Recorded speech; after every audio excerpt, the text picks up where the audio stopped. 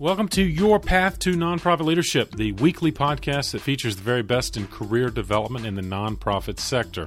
I'm your host, Patton McDowell, and committed to bringing you ideas and resources that will build your professional development plan. Thanks for listening. If you want to be a nonprofit leader, or maybe more effective in the role you're in now, you're in the right place. I'm glad to bring you these weekly conversations with nonprofit leaders who are on the cutting edge of our sector. And if you would, do me a favor, find that share button. Usually it's within the episode graphic. It includes 3 dots. Click on it, and you can share this episode with one other person so we can continue to build a global community focused on nonprofit leadership. I had a fantastic conversation this episode with Manuel Campbell. He's a founder and nonprofit CEO who is doing wonderful work in his community. And for our purposes, he also brings the added benefit of a thoughtful and practical approach to nonprofit leadership. And I know you'll appreciate it. You know, Manuel talks about how he first conceived of the idea that became Aspire Community Capital. And more importantly, he shares specific steps he took before it even got started to assure success. And these steps are certainly relevant to those of you who are also in a startup mode, but also for those of you who are established nonprofit leaders, because we're talking about some of your favorites: strategic planning, staff and board development, and, of course, fundraising. Lots to check out in the show notes. This is episode number 130. Just go to the podcast page on pattonmcdowell.com website. You can scroll down and see any of the 129 previous episodes in addition to Manuel's. Or you can go to the news page at pattonmcdowell.com and you can see the full web feature, which includes all of the resources Manuel and I discuss, as well as more information on the great work he's doing through Aspire Community Capital. And speaking of resources, while you're on our website, make sure you connect with us. We're on all the social media platforms, including YouTube. Check us out there if that's where you like to consume your podcast content, and get on our email list. You go to the bottom of the homepage and you'll see a free resources link, and that's where you can put in your email address and you won't miss anything, including weekly episodes like this one. You know, also on the bottom of the homepage, there's a button that says simply "Want to chat?" And we'd be happy to schedule a conversation with you to talk about your nonprofit organization or perhaps your journey to nonprofit leadership. We can talk about coaching, training, or a unique mastermind program we have coming up again in the spring of 2022. Without further ado, please enjoy my conversation with Manuel Campbell. Manuel, thank you for joining me on the path. My pleasure. It's a pleasure to be here, Patton, and I'm thankful for the opportunity, and I'm humbled that you would give me this platform to share some insights regarding my experience with Aspire, as well as my experience through life in terms of how I arrived where I am now with leading a nonprofit organization that has the depth and breadth of Aspire Community Capital. You said it beautifully, Manuel. That's exactly why I'm excited about this conversation. Because Aspire is a fascinating organization. You've created a dynamic nonprofit that's really doing great work. And of course, I know our listeners are eager to learn from you in terms of how did you get on this path to nonprofit leadership and what lessons that you might be willing to share. And let's start with that. Manuel, you could have gone in any number of directions professionally. So why'd you choose nonprofit leadership? Well, you know, Patton, both my parents are entrepreneurs. And as I went along my professional journey and you know, kind of navigated the experiences that I was having, one of the things that I knew that I always had a passion for was both giving back to the community, but just as important, having growing up with 2 entrepreneurs, I kind of embraced the entrepreneurship experience and lifestyle. And my professional aspirations kind of guided me along the same path with respect to working in banking and really helping small businesses. And when I was started thinking about, you know, as we always say, what do I want to do when I grow up? I thought it was imperative for me to marry both my work experience, my passion for entrepreneurship, as well as meeting a community need that I had observed.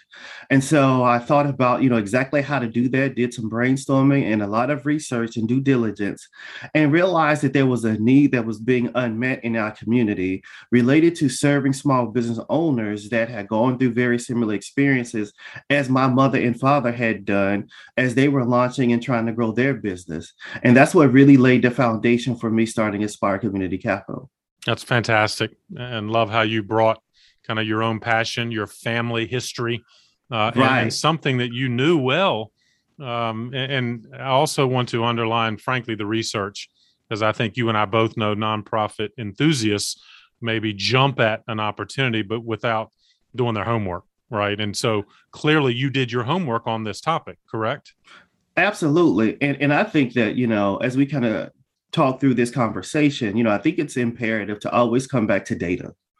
Because ultimately, when we think about how are we as nonprofit organizations funded and what are funders really looking for, they're looking for a combination of a narrative that helps meet a social need, but also data to support the need for the services and/or programming that you're offering.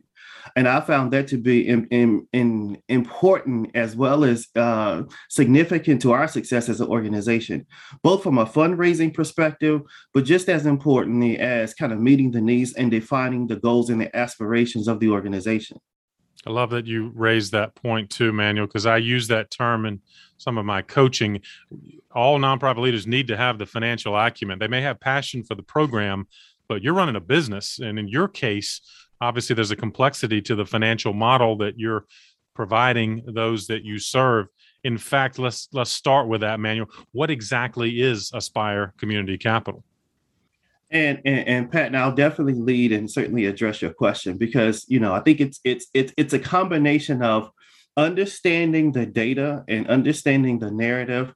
But what we do at Aspire Community Capital is we provide both training, coaching, as well as access to capital resources for underserved communities. And as I say, that's a big part of what we do. And we have programming that supports that, which is really a three-pronged approach. Well, we provide a community business academy, which offers 12 weeks of entrepreneurship training, really around teaching our program participants the essential skills that they need to run successful small businesses. And once those participants complete our community business academy, then they move into our business accelerator services, where they receive one-on-one coaching in addition to access to our masterminding series. And what we've realized is that not only do our participants benefit from our subject matter experts who are our coaches, but we've also instituted a masterminding concept because we realized that just as important as it is for them to learn from our subject matter experts, it's just as important for them to learn from each other. And a lot of times in those masterminding sessions, they have an opportunity to bounce various ideas off of one another and glean insight from their own personal experience and sharing that experience with others. And last but certainly not least is our Access to Capital program, where we provide microfinancing for small businesses that come through our respective programs. And so we kind of provide a holistic approach, if you will, to small business development, from training to coaching to access to capital resources that we've identified as being imperative to the growth and sustainability and economic development of small businesses in underserved communities. Well put, Manuel. You and I are both fans of the masterminding concept because you're right. I think many of, any sector benefits from that peer interaction. Right? It's one thing to go to a coaching session or a webinar or anything else, but you've created an environment for these startup entrepreneurs to really achieve upward mobility, which I guess is a phrase thrown around a lot. But Manuel, is that fair that Aspire Community Capital really is working toward providing upward mobility? And Pat, I think that's a great next step, because what I just described is the programs and services that we offer. And within that concept is really the vision of what Aspire is really all about. So as I like to share with people, the Community Business Academy, the Business Accelerator Services, and our Access to Capital program, that's what we do on a daily basis. But who we really are is an economic and personal development organization that focuses on providing mobility and wealth creation for underserved communities. So we see entrepreneurship as just a pathway to upward mobility. And it's a tool that we use to kind of focus on and cultivate wealth creation in underserved communities. Yeah, it's important. and I think often misunderstood about some of those lack of mobility options that you're now providing. And I guess, Manuel, back when you were doing your homework, was your expectation that, well, maybe there has to be other programs around that would provide this? Or how did you determine what you knew was a good idea, but how did you decide to start Aspire?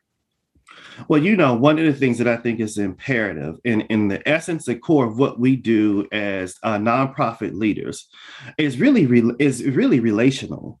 So relationships are imperative to not only the delivery of our program, but the due diligence that's necessary to understand what needs are we trying to meet. So a lot of the research on the front end was really about establishing relationships and understanding what was already existing in the marketplace where low to moderate income entrepreneurs were being served. And then to kind of do and bring in subject matter experts who could help us understand the dynamics of the community that we were about to engage with, as well as to understand the needs of the businesses in those communities. And we had the luxury of bringing on a PMA consulting firm to do some due diligence for us in collaboration with us. And I think that level of research was just as important, Patton, when we started having this conversation on the front end, and your team did a great focus group for us to really help us understand the dynamics and the relationship between some of the other programs that were already in place here in Charlotte and how we might fit in that ecosystem that would help us define and be clear about what our niche really was and the people that we really were trying to serve. Yeah, well, I appreciate that, Manuel. It was a pleasure working with you. And again, I applaud the due diligence you did, because you and I both have seen well-intentioned prospective nonprofit leaders who they're committed to a cause, so they just want to start their own nonprofit, when in fact there's 8 other ones in town already doing that same service. But in your case, you found and felt like there was a genuine need and a gap, frankly, in that ecosystem of the folks you're trying to serve, right? Absolutely. And I think that, my timing, I don't know if there's a such thing as that could have been a more perfect timing for what the services were that we were providing. But I think people have to always be cognizant of the time and the social climate and the economic climate in which they're launching their nonprofits. Because I think that is one of those exogenous variables that you just have to be cognizant of that will impact you, in particular your ability to not only deliver your services, but to raise the necessary funds and capital you're going to need to sustain your small nonprofit organization. Right. And you did such a good job because you had done your homework. When funders came to you early on and said, all right, why do we need this organization? You were able to make the point with data and not only the passion you brought, but the information, right? And I think I had to make you feel more comfortable getting started.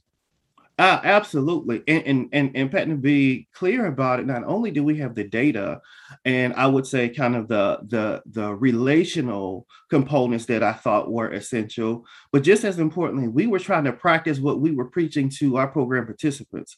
We wanted to make sure that we had the necessary infrastructure in place so that when we were asked about our accounting system or how we were going to process different information or how were we going to collect data, right? Which is an important dynamic of running a nonprofit that I think a lot of smaller nonprofits often struggle with, is what's going to be their data collection and reporting process. And given that we knew how imperative and important it was for our program participants to ensure that they have the necessary infrastructure, we ourselves had to ensure that we had the necessary infrastructure to be able to track all that information and then be able to convey it in such a way that it supported the narrative and met the needs of the communities that we were serving. Yeah, that's fantastic. You had to literally model the entrepreneurial spirit that you were teaching, right? Hard to teach Absolutely. it if you can't literally say you're doing the right thing yourself. Absolutely.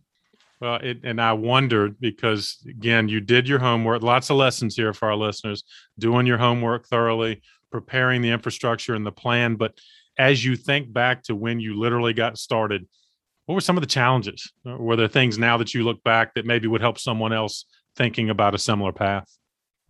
I think it's twofold. I think one, in order to do this type of work in the community, in particular from a grassroots standpoint, you have to establish credibility in the community. And credibility can be established through assortment of ways, through, the establishment of your board, other established relationships that you might have in the community. You got to establish credibility with the funders. You got to establish credibility with the people you are serving. You got to establish credibility with the staff or contractors that you bring in, that you can deliver and perform and operate a business, even though it's a nonprofit business. But as you stated before, Patton, a business nevertheless, in such a way that's not only sustainable, but impactful. And I think that that's one of the things that we were able to successfully do in the short ramp of time that we've been providing our services in the Charlotte community. And the second thing that I would add that I think was of paramount importance for us is you need a community advocate. You need someone who has an established reputation in the community that will stand up and champion the services and the programs that you provide through your nonprofit. And I was able to successfully establish such a relationship even before I thought about starting a nonprofit with a gentleman who eventually became the chairman of my board. And I think that that type of relationship and having that type of community advocate with an established relationships in the community gave us that instant credibility that I think went a long way in our ability to continue to provide services and offer programs and fundraise and build out the infrastructure that we found to be significant to our success. Hey, I remember, Manuel, you were very intentional and quite effective in identifying, I guess, a community leader list. And in fact, yeah, several of them now have become board members and champions for Aspire. Do you recall how you did that? I mean, was it literally just kind of you brainstormed a list of the top 20 kind of community leaders that you just one by one worked your way through? And Pat, I would suggest that, it's one of those things where they say, make a friend before you need a friend, because you want it to evolve organically. Because as I said, a big part of the work that we do is relational. And I probably started thinking about Aspire and what it will look like and the culture that I wanted to create with Aspire 2 to 3 years before even getting my 501c3 certification.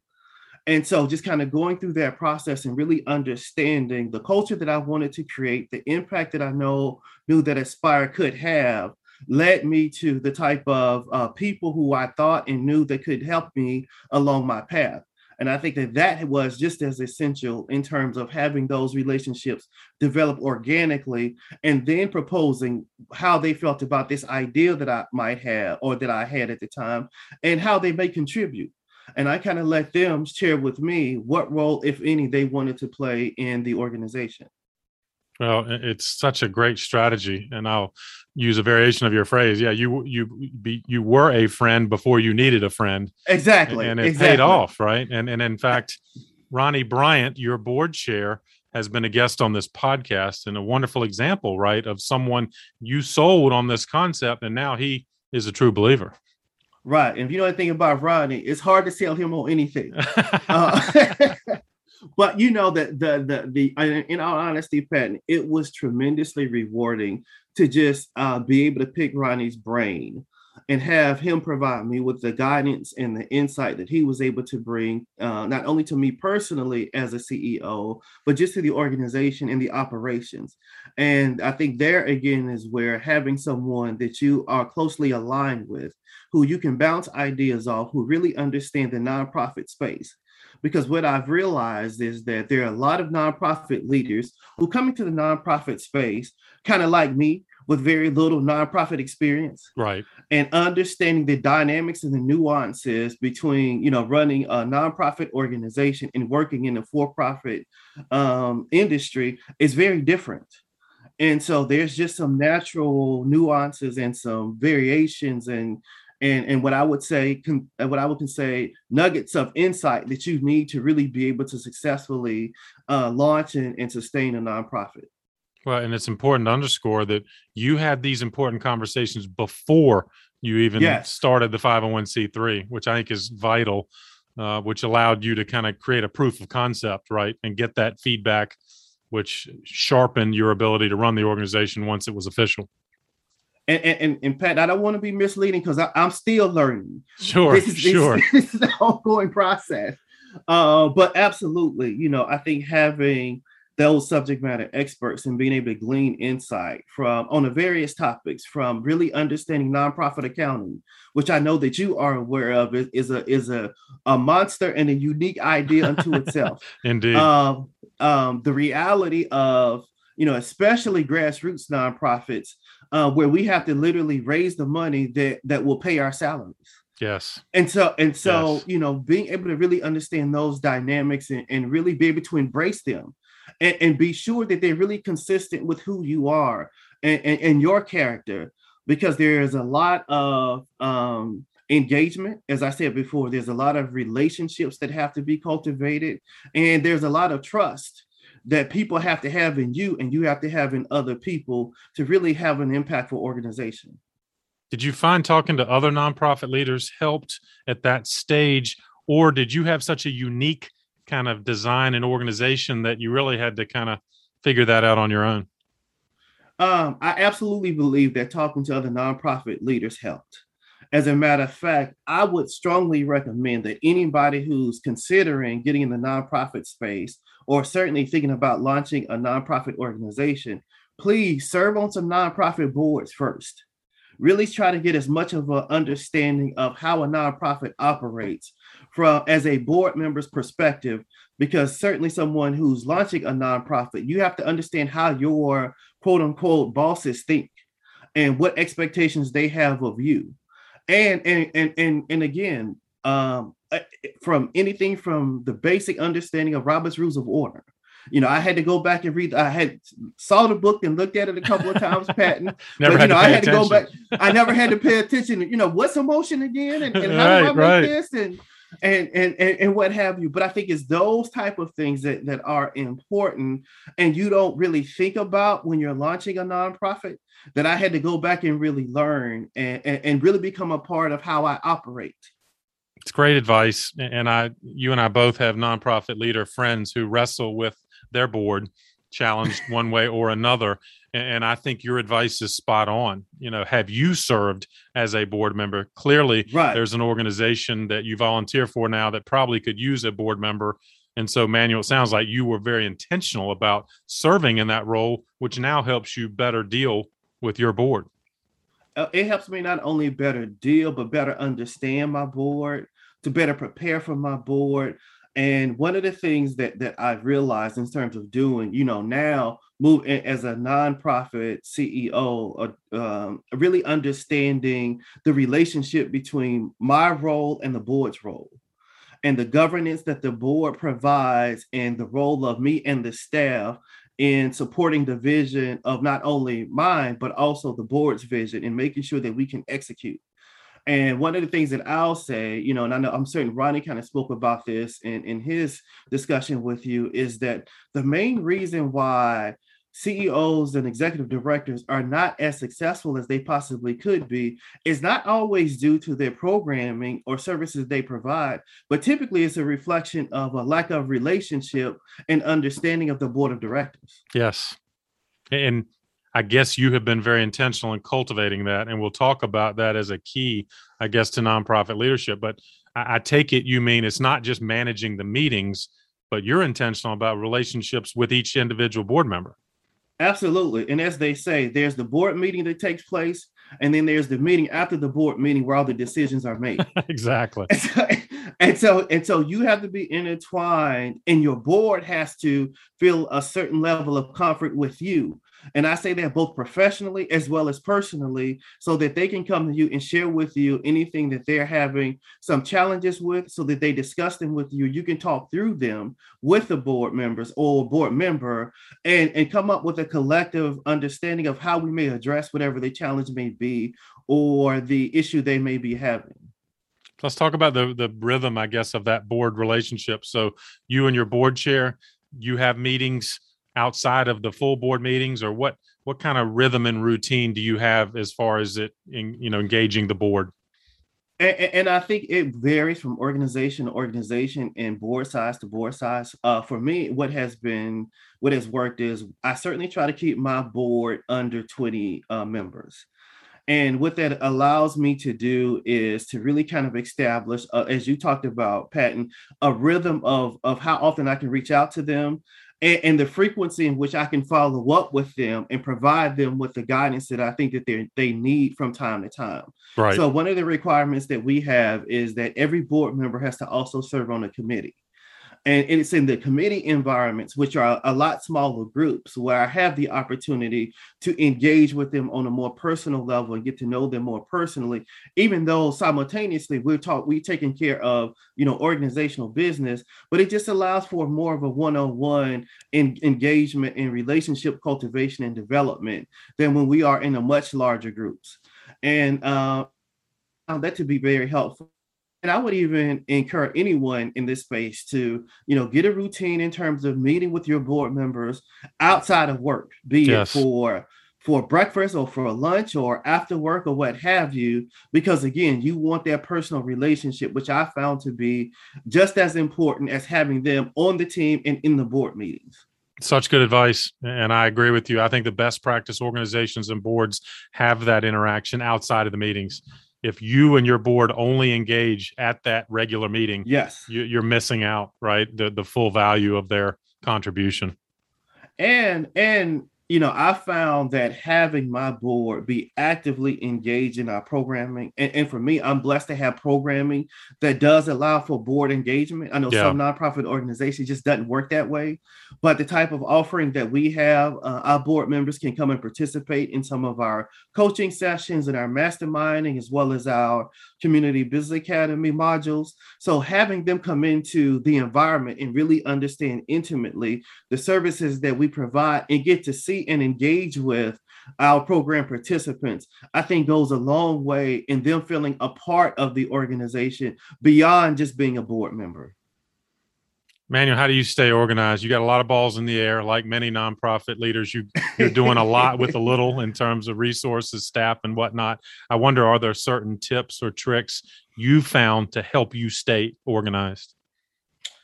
I would say, one of the things that was advised that I was advised of very early in the process is to really understand and do an assessment of myself and really identify what are the things that I do well and what are the things that I probably could improve on and what are the things that I probably just need to outsource and bring in other people to assist me with. Yep.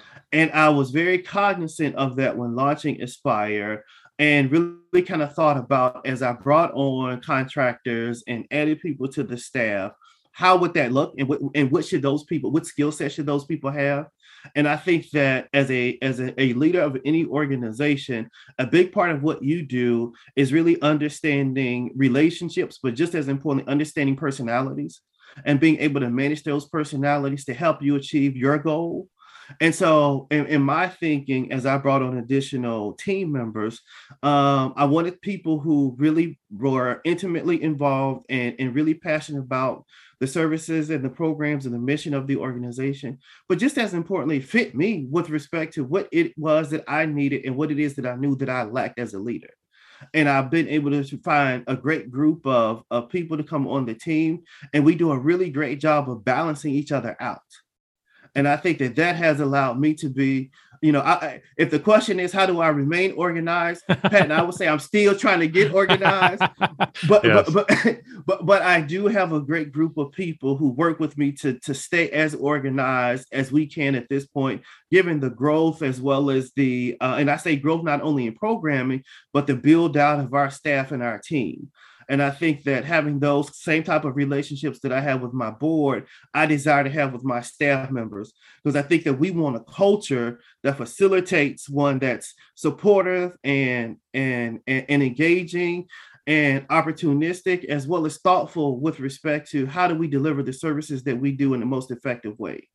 Well, clearly, having met several of your team members, you have done exactly that. And I applaud the self-awareness, because I think there Yes. is sometimes almost a martyrdom that nonprofit leaders take on. In other words, I have to do everything.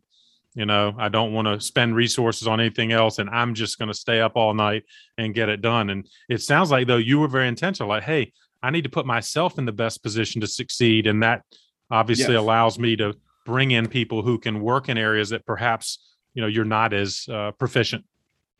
And Pat, I would even say, take it a step further and even suggest that as I even looked at and kind of thought through, what are the skill sets that we lack on the team? And if I were a participant in my own CBA class, what advice would I give myself? Yes. And really, to be quite honest, it was nothing different than what we give our participants now. You need a quality CPA who can help you build out and develop your financial infrastructure. You need a lawyer, because I had no idea the extent of the legal understanding that's required in nonprofit arenas as you start thinking about partnerships and how do you meet grant obligations, and let alone if you're submitting applications for any type of federal opportunities and insurance. And yes. We were able to bring you in as a fundraising consultant and provide our board with some guidance just in terms of how to fundraise.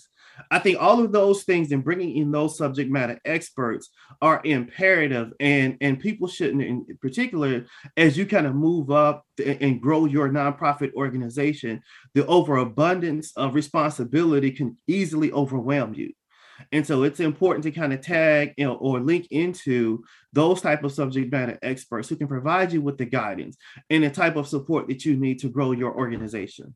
Such a good point. And you hit the big three that I often use, that every nonprofit leader, I think, has to have both internal and maybe outside of the staff, that financial, legal, yes. And I might add HR, human resources, right? Absolutely. And you've had to juggle all three.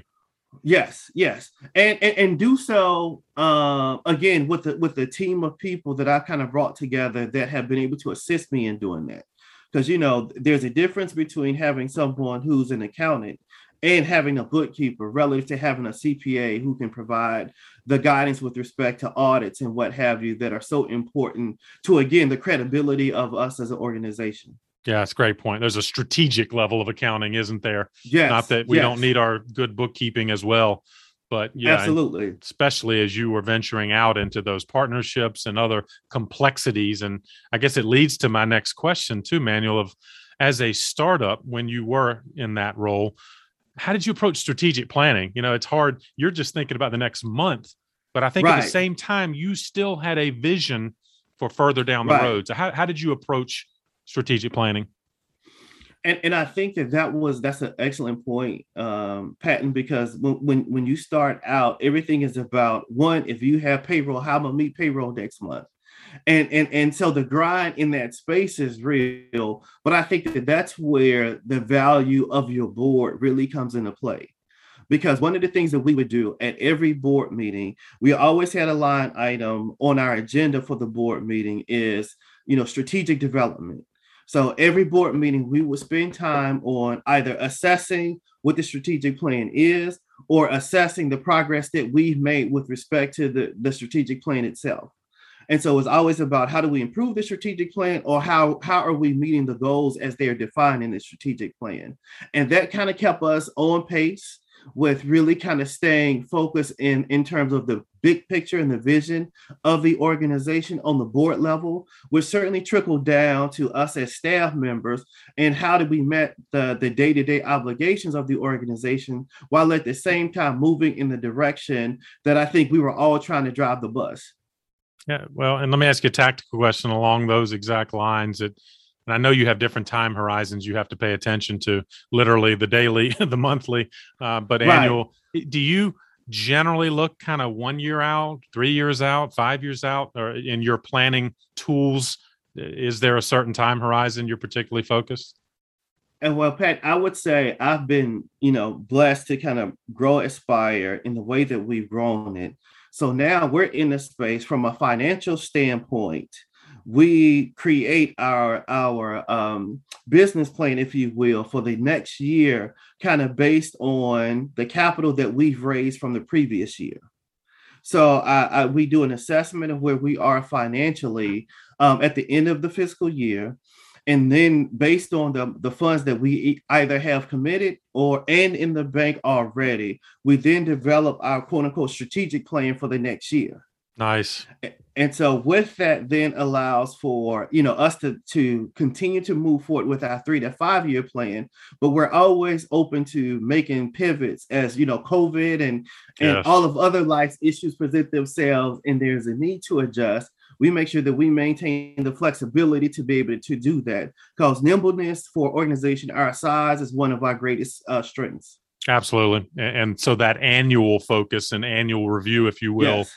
keeps you nimble so that you can move toward that longer term 3 to 5 year goal, right? Absolutely, absolutely. So I think that it's imperative to have those 3 to 5 year plans, but to try and develop and cultivate the financial resources to support the plan. Because we have a great plan, but without the financial support to achieve those goals, that plan unfortunately becomes mute in a lot of instances. Yeah, it's such a good point, and it can collapse on itself, can't it? Yes. Okay to be aspirational in your goals, but you have kind of the foundation of that annual financial review to keep everything solid. And I think that the two are really integrated in the sense of, for the financial growth and responsibility really does fall on, I wouldn't say fall on you as the CEO exclusively, but at the end of the day, we're all fund development leaders. And to the extent that we can be on top of and really cognizant of where those opportunities to raise money really are, the better we are in position to achieve those 3 to 5 year goals for the organization. Well, that's a perfect segue to the fundraising question, which many of our nonprofit friends, some love it, some hate it, but it's a reality that we have to raise funds. And in the big chair as the CEO, yes, you have to do that. Do you tell me about how you consciously evaluate kind of your fundraising role? Is it kind of do you see it as a certain percentage of your time has to be in fundraising, or how do you strategically orient yourself around that important role? So yes, I do. I think about it in terms of, percentages as you articulated, Patton. So I'm aware that at least 40% of my time really needs to be dedicated to fundraising, and fundraising in the sense of, I think when people say they're uncomfortable and don't like fundraising, it's the ask that people don't like. Right. I think for me, I feel like if I really cultivated the relationship in the way that I think is imperative to cultivate relationships, then the ask is almost secondary, or at least it's expected. And so I think part of it is, there's a natural inclination to want to rush the ask, and I prefer to ask too late than to ask too early. Right. And I try and approach, the cultivation of our, donor base, be it individual donors, the cultivation of our corporate and financial sponsors, and just to kind of think about, if I were them, what is it that I would be looking for? And I go back to the thing that I mentioned before, which is really about, do I feel that I've established significant and relevant credibility with this particular donor? And if I haven't, then it's probably too soon for me to ask for financial contribution. And if the answer is yes, I want to be sure that they feel the same way. So I might even ask, well, how do you feel about the organization? How do you feel about what you've learned? Based on what you've seen and what you've read? And I make sure that I try and position my board members as well as the potential donor or corporate sponsor to have met at least one of my board members, so that they can glean some insight from them as well. And I think that kind of has served me well. And I think that was, to be honest, that was one of the hardest things for me to grasp when I first launched Aspire, is to really understand that there is, and you do a great job of talking through the fund development cycle. Going from an understanding the fund that fundraising cycle that is probably really a year or two away from the time you meet someone by before you receive funding from someone. That's such a good point. Yeah, it's that challenge of, how do I meet my day-to-day responsibilities from a financial standpoint in running the organization, while at the same time building this pipeline of resources that I know I'm going to need that will take a year or two before we reap any of the benefits. That's, again, a great point. And it's hard not to be impatient, right? As a startup in particular, you need the money. Right. And you have a good cause, but it sounds like you've kind of also tempered that impatience we feel, because in the long run you're going to get more. Right, right. And Pat, and I will say I have been impatient and people quite a few times. But to your point, yeah, it has served me well in terms of being able to, because not only do people feel like again that they belong or are connected to you and the organization, but you want, as I like to say, I want co-conspirers. I want people to not only buy in and to give, but their financial resources, but I need your time. And I need you to feel comfortable enough to opening up your Rolodex to say, you know what, I give to this organization. Emmanuel, you know what, I have 2 or 3 other friends that I think would be just as interested. Because to me, that's really the critical piece of the relationship is not only are you willing to give, but you're also willing to suggest to your friends or recommend to your friends that they should also give, given the impact of the work that they know that we are having. That's a great criteria to keep in mind. And I think you've embodied that in your board recruitment, because you have indeed found people, right, that not only support you, but are comfortable ambassadors to help you spread the word even more. Absolutely. Absolutely. I couldn't have said it better, Pat. And having those community ambassadors is critical to your success as a nonprofit leader. All right, well, let me jump to another one that you've wrestled with. I know it's a crowded space in the nonprofit marketing communications, lots of noise, lots of social media channels. So how do you approach getting the word out, spreading the word about what Aspire is trying to do with, often limited resources, and yet you still want more people to know? If there was one nugget that I could leave to this audience, I would certainly want to convey that one of the shortcomings of nonprofit organizations is that we don't market well. We don't tell our stories enough. Yep. And I know social media to a certain extent has changed that, but I think that it is imperative. I know a lot of great nonprofit organizations doing amazing work. Nobody knows about it. Right. And so one of the things that we did, and, kind of going back to how we built out our staff is, I certainly wanted to bring in a marketing person to assist us and direct us in terms of a marketing strategy.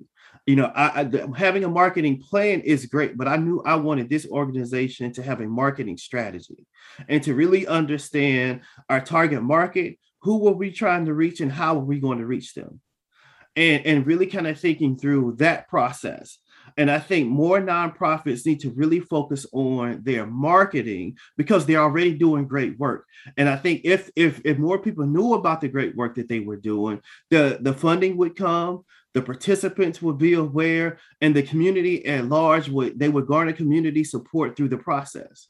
And so we've been intentional really around how do we market our services? How do we share our success stories? How do we even talk about the things that are not going as well? And I think our focus on those dynamics with respect to our marketing strategy has served us well and has been a big part of why we have kind of been able to grow at the rate that we've been able to grow. Such a good point, Manuel, and advice for our listeners that maybe put marketing communications to the side, as a back burner, nice to have idea. And you're saying you should literally lead with it for everything else. Absolutely.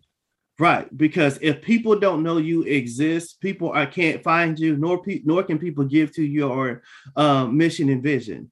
And so we find it imperative. And a lot of people will come to us and say, oh, I saw you in a commercial, or Manuel, I heard about Aspire. And I even get, so you're the guys with the A, because Aspire, we have this A as our logo. Right. I've seen that logo. And, it's just that that insight that people have or what people have garnered from seeing you or hearing about you, either from someone else or through social media channels, that really kind of lead to further conversations. Because what our social as well as our marketing strategy does, it kind of plants the seed. And once the seed is planted, then it allows me to have a much easier conversation as we transition from what you perceive Aspire to be to what it actually is. Because that's usually the question. I heard about Aspire. Now, what do y'all do? And then that's when I know that there is at least an interest. Well, and I can't wait. Of course, the show notes of this episode will lift up your website and many of the wonderful kind of social media tools you're using to help tell your story, which I know will benefit listeners who need to be thinking about exactly that. Manuel, tons of advice here, but I want to ask one more because you've been such a good example of a lifelong learner. And I Mm-hmm. wonder, how do you take care of yourself? How do you keep learning? Because you and I both have friends that frankly feel like they're burning out. And so what do you do to keep from burning out and maintain the energy you still bring to Aspire? Mm-hmm. I think that it's important for anyone to just have an avenue to decompress. And one of my strategies of decompressing is yoga. And I picked up cycling during COVID. So Pat, I'm certainly a very novice cyclist, and I'm gonna emphasize very. but just having and allowing for that window to decompress. And it's so easily because we're so passionate about the work that we do, to live it, to breathe it, to eat it, to be so integrated into your life that all of your friends are very aware of what you do, and all you want to do is talk about it and what have you. But it's a good time, it's a good practice to really take some time to decompress and let it go, and maybe go for a hike in the woods, and it gives me an opportunity to brainstorm. Yep. And I'll tell you another part that I've added, and I actually got this from a recommendation, or as a result of a recommendation from another nonprofit leader. And he said, man, you take a walk at least 3 times a week. Interesting. So that's something that I do at least 3 times a week, 30-minute walk just by myself. And, I have the best ideas, and I remember all kind of stuff I've forgotten, just along the walk. And it's not because I'm thinking about it. It's just because I freed my mind and I'm just away from everything. And I realized that there's so much more to life than what we do, even though what we do is an important part of our lives. Such good advice. And you're right. It's so easy to get ourselves stuck in the constant volume of media and data and everything else. Your mind doesn't have a chance to rest. And it sounds like your best ideas might be because while you're resting. Exactly. And so good advice. I need to ponder that myself. So for you, it's getting on the bike or getting on the trail. Either way, it keeps you sane, doesn't it? Yes. And keeps you balanced. Right. Because I think that's always the fear, is that, I think burnout is partly a product of not having much balance. Yes. Well, Manuel, I've got a dozen good ideas and pieces of advice from you. This is fantastic. And I know our listeners will apply and can apply so much of this. I guess the kind of final question that comes to my mind is and I bet you get this now. Someone says, Manuel, wow, I'm thinking about going down a path like you did to lead or start a nonprofit. What advice do you have for someone who poses that kind of question? I would suggest that you first do an assessment of yourself. Really understand try to develop an understanding of the nonprofit space in general. Have a conversation with your family and be sure that they are in agreement with you. Yes. But I think the most important part, or the fourth assessment I would recommend, is certainly an assessment of your relationships. Because again, I think our business is all relational. Yes. And really understand, who do you know, or who do you have established organic relationships with, and how might they be able to assist you? And then share with them your idea. Look, I'm thinking about starting a nonprofit that does this. What do you think? And take their insight and their perspective to heart. And it shouldn't be one that your decision whether or not you should move into the nonprofit space is based on what they say, right. But certainly internalize it and think through it and apply it where you think it best fits. And I think really having that clarity around your relationships, what you want to do, and an understanding of your personal dynamics as well as your family dynamics are all part of that decision-making process that one should go through as they consider moving into the nonprofit arena. It's fantastic advice, Manuel. I applaud your self-awareness and your self-assessment idea.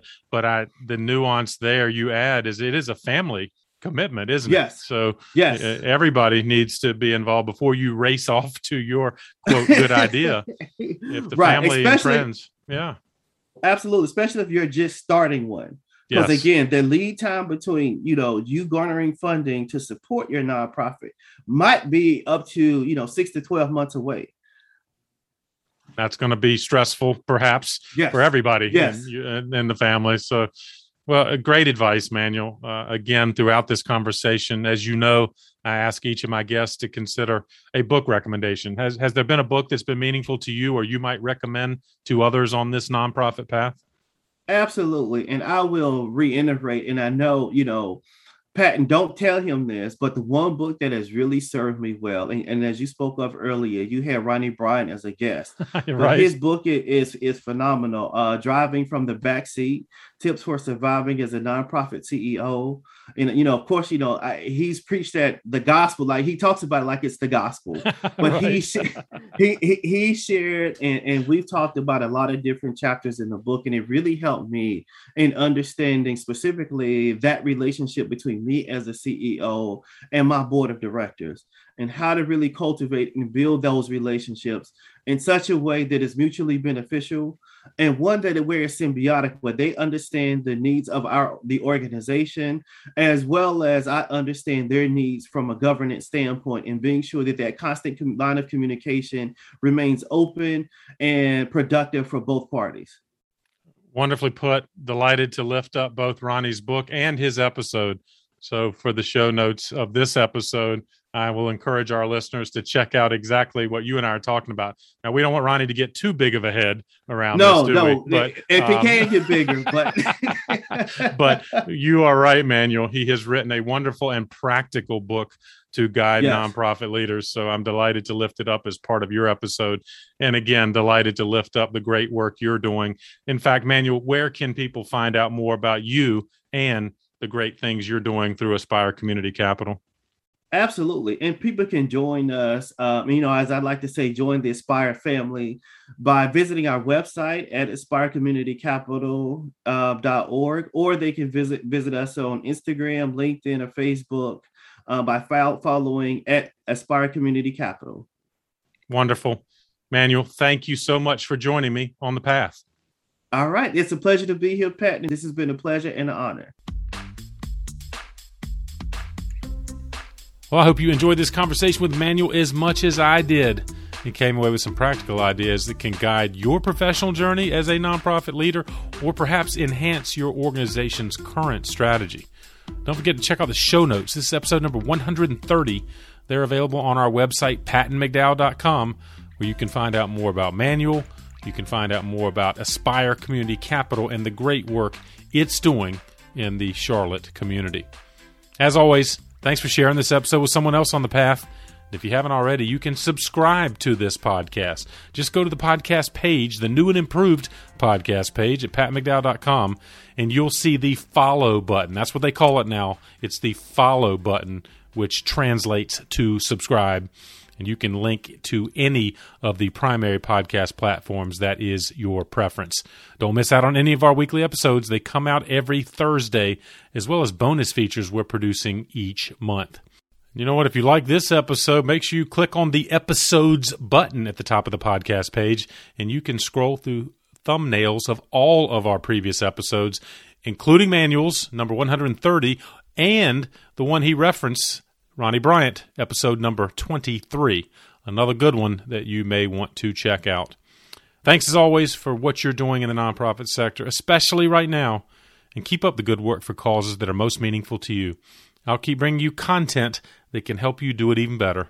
Have a great week, and I'll see you next time on the path.